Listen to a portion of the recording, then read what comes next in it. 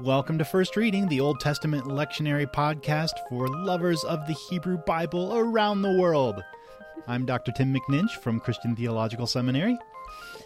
And I'm Reverend Dr. Rachel Wren from Trinity Lutheran Seminary at Capital University. The first reading for this week is Exodus 20, verses 1 through 17. We have a couple of great episodes on this text, especially our interview with Carmen Imes. That was just totally changing for me in thinking about and preaching and teaching this text. So I would highly recommend hitting up that episode once you finish this one. But we have no episode yet on Psalm 19. So, Tim, you're going to take up that amazing poem for this third week of Lent? You betcha. There's nothing intimidating about talking about Psalms sitting across from a Psalm scholar, but I'll do my best. 2 thumbs up, you'll be great. This Psalm, Psalm 19, has always been one of my favorites. It's one that I remember from my childhood, really. Growing up in my community, I read this as kind of an ode to the inerrancy of Scripture. Huh. I don't quite read it that way today, but it's still just an amazing and lovely poem. Yeah, it really is. So maybe right out of the gates, just a little pitfall to toss in here. I love preaching from the Psalms, but I always feel a little weird about it. Like, I want to be careful not to deconstruct the poetry so much that it loses its zing, you know? Yeah. It's sort of like a joke loses its punch when it's explained. These poetic psalms, especially ones like this that have such great imagery, that can sometimes lose their luster if they get, picked apart too much just down to some sort of principle or, theology or something. Yeah. So hopefully we can give you just enough picking to help us understand what's going on here, but still keep some of the mystery alive in this poem. Yeah. So what about this poem in particular? Let's not tie it to a chair and beat it until it discloses its meaning, but where do you want to nudge it, or where do you want to kind of enter into it? Yeah, well, one of the things that really shines in this poem is its structure. Mm-hmm. It's a highly structured poem. And, the free verse has its place and it's wonderful. But for my money, like a good sonnet, it has this sort of special beauty. Mm-hmm. And in the same way, this poem has this really beautiful structure, and it's worth sort of pointing out. Nice. So the first thing, which is pretty common throughout Hebrew poetry, is what we tend to call parallelism. That's the sort of basic device that's used here of these sort of repeated lines, these couplets, where you have one thought and then the next thought basically says the same thing, just in a slightly different way. Scholars call this synonymous parallelism, where the second line restates the first and gives it a kind of shape or dimensionality. I think about this technique sort of like when you go to the museum and see a Van Gogh painting, and you get up close to it and you see the thickness of the strokes, how it's actually three-dimensional on the canvas. Yeah. This is something that happens with Hebrew poetry in the use of parallelism, kind of gives this dimensionality to a line by looking at it one way and then a slightly different way, kind of brings the same idea out, makes it pop off the page a little bit. Nice. So that happens all throughout this. So as you're reading through it and trying to understand what's going on, it's not just being repetitive, right? It's giving this sort of shape and dimensionality to the ideas that it's giving. Yeah. No, that's nice. I love that idea of dimensionality. Sometimes I'll talk about it in terms of rhyme as well, that Hebrew poetry doesn't rhyme sounds, it rhymes meaning. So what you're actually hearing there is a function of rhyme and poetry. But I love the Van Gogh image. That's great. Mm-hmm. With rhyming thoughts. There are 2 major sections in this poem. The first one is this ode to heavenly bodies, especially the sun. And then the second part is an ode to divine law, Torah. Mm-hmm. And I usually translate Torah as instruction. But in this poem, law actually works relatively well, because the word Torah is put in a category, or might be the category label for a bunch of parallel concepts in that second half, like decrees, precepts, commandments, ordinances. So there's a celebration here in the second section of God's laws, God's instructions, widely described. I think that's really helpful to look at the parallelism, to draw out what Torah is doing here. And the word that just popped in my mind was the way we celebrate healthy boundaries. That by giving the Torah, God established healthy, life-giving, nurturing boundaries for the community in which they could thrive. And that's one of the aspects of Torah that's really being lifted up here as well. Absolutely. Absolutely. Okay, so you lined out that they've got these two sections. What do the two sections have to do with each other? How are they in conversation? Yeah, that's the question that you're forced to ask when you have these two sections really just bumped up right next to each other, right? And one of the ways of understanding that, the way that I sort of always learned growing up, was that there's a movement here from talking about what theologians might call general revelation, the way that God's revealed in the creation, in the skies, in the heavenly bodies, and the sun, and all of that speech that they give off without words is a revelation of who God is. And then there's a movement from that general revelation into a kind of special revelation, particular revelation that God gives through this Torah, these instructions and laws, etc. So that's one way to think about it, the movement from general to special revelation. Yeah. But there's another way you might look at it, rather than just sort of steps from one to the next, thinking about how they're both talking about something similar. And what I might bring in here is something that comes from a little bit of research that I've done, particularly thinking about ways that other parts of the world around ancient Israel thought about the heavenly bodies and the sun in particular. For ancient Canaan and surrounding kingdoms, the sun, known as Shemesh or Shamash, here in the poem it's Shemesh, was a deity, not just a fixture in the skies, but a deity who was known as the god of just law-giving.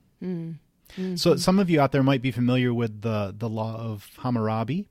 And there's a famous giant stela, like a big pillar, that has some of that law code inscribed on it. And at the top is this pictorial relief, which pictures the god Shamash handing the responsibility for law to King Hammurabi as a representation that justice resides with Shamash. So the fact that this poem in our Psalm 19 celebrates the presence of Shemesh, the way that Shemesh is over all the land from end to end, and nothing can escape from the shine of the Shemesh, and then goes into talking about just laws, might not be a coincidence. There might be a sort of echo of those cultural understandings of the connection between these heavenly bodies, and the sun in particular, and the kind of divine justice that we experience on the human level.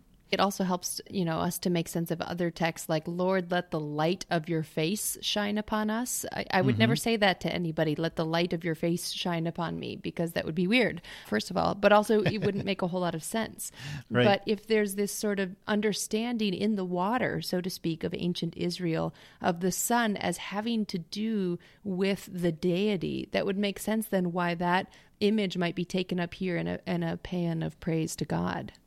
Especially one that has to do with laws. That's right. So this celebration of the unavoidability of the sun's gaze and the speech of the heavenly bodies that's in the first 6 verses is kind of a pictorial representation, an imagery of the kind of superlative, inescapable nature of God's justice that are expressed in the laws of Israel, which are celebrated in the second half. Yeah, give us a tan of justice. Right. So I also have to just mention that this second section is so tightly structured. It's like extreme parallelism. There's not just a couplet here, but there's this whole litany that has this identical structure. And one of the things I like to do with these kinds of litanies, if you were to put them in a spreadsheet or something where you have each element in its own box and the poem reads sort of left to right, left to right, left to right, you can read this chart vertically, read down. Because this is parallelism, these concepts, these ideas are meant to be kind of synonyms or rhymes of each other. And so you can think about this basically making one point It's not saying 12 different things. It's saying one thing, with extremeness. So here in this poem, God's law or decrees, precepts, commandments, fear, ordinances, that whole thing is perfect, sure, right, clear, pure, true. It just all builds like that. They revive the soul. They make wise the simple. They rejoice the heart. They enlighten the eyes. They endure forever. They're altogether righteous. There's a cadence to it, in the building up of these lines, which is really great. To do it that way really highlights the snowball effect of this. It's not just this, but also, not just this, but also, someone getting really excited and just blowing up with what is going on in this poem. Yeah, like I said, if a parallel couplet makes an idea pop, then this kind of extreme parallelism just makes this all jump right off the page. Yeah, right. Well, hey, I always love a good poetic analysis, but how might you suggest preaching this snowball effect of a poem? Yeah, right. One thing that comes to mind for me, it may seem kind of odd, and you referred to this a little bit in the beginning, it may seem a little odd for Christians to get so excited about the law of the Lord, right? For many of us in our sort of theological systems, law is the thing that's overcome by God's grace through Jesus, right? Thank you, Paul and Luther. Right. However, here, as in much of the Hebrew Bible, as in another way to read Paul, I might say. Yeah. Law is not something bad or something oppressive or something that holds us back. Law is a gift of God. Law itself is God's grace to us. Yeah. So there's nothing here in this poem about grace superseding or overcoming the law. It's all grace.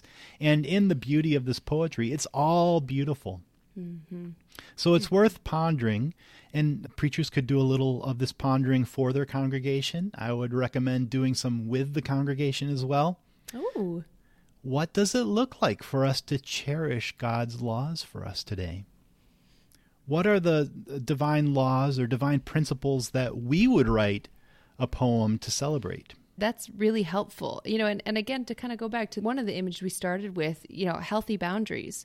If you are in relationship with someone who has healthy boundaries and who helps set healthy boundaries for the relationship, they are trustworthy, they will be faithful, they are reliable, they will be honest. All of the good things that we love come not from anarchy, but really from this sort of marking off of space to allow something to thrive. So I think that's a really neat idea to think about the divine principles that we would write a poem to celebrate, and then kind of think about this poem in that way. And for churches like the one that I go to, I think the one that you go to, others that really prize justice and social justice as one of the key expressions of God's reign in the world. That's one way of understanding this concept of God's instruction. It's that kind of healthy boundary. It's a gift of rightness, of justice, of putting the world together like it ought to be. That is being celebrated here. And man, that deserves some poetry. Nice. Also, the tone of this whole poem is just so refreshing and enlivening, right? And so often I feel like when we talk about divine laws, we use weird voices. Yes, and we use them to chastise others, to sort of demoralize, to show people where they're wrong, and to tell them that they need to shape up. But there's actually none of that here. It's not, the law of the Lord is, oh, it hurts so much, but I'll try to do better, Right. This is just a celebration of the gift of God's justice. And I think that sort of attitude or tone that we get in this poem, if that could spread into our communities a little bit, when we think about the justice of God as being an expression of God's goodness, I think that could spread out into our communities. Oh, lovely. Well, folks, I hope this was as fun for you as it was for us. That is going to bring us to the end of this episode. But we'll be back next week with more tools and tips for preaching from the Hebrew Bible. Maybe another psalm. We could go 3 for 3. Who knows? First Reading is produced by Tim and me, along with Rosie Candithel and Paul Asa. We keep all of our back episodes in a searchable feed on the website, firstreadingpodcast.com. You can interact with us there or find us on social media. If you want to help us, maybe give the nudge to that omniscient algorithm that moves us to the top of people's feeds, write us a quick review on Apple Podcasts. And if you really want to make our day, help sponsor this work with a donation or maybe purchase some merchandise, which you can also find on our website. Thank you all for spending this time with us. Until next time, I'm Rachel Wren. And I'm Tim McNinch. Happy Lent. Is that a thing? Yes, it should be now. Happy preaching.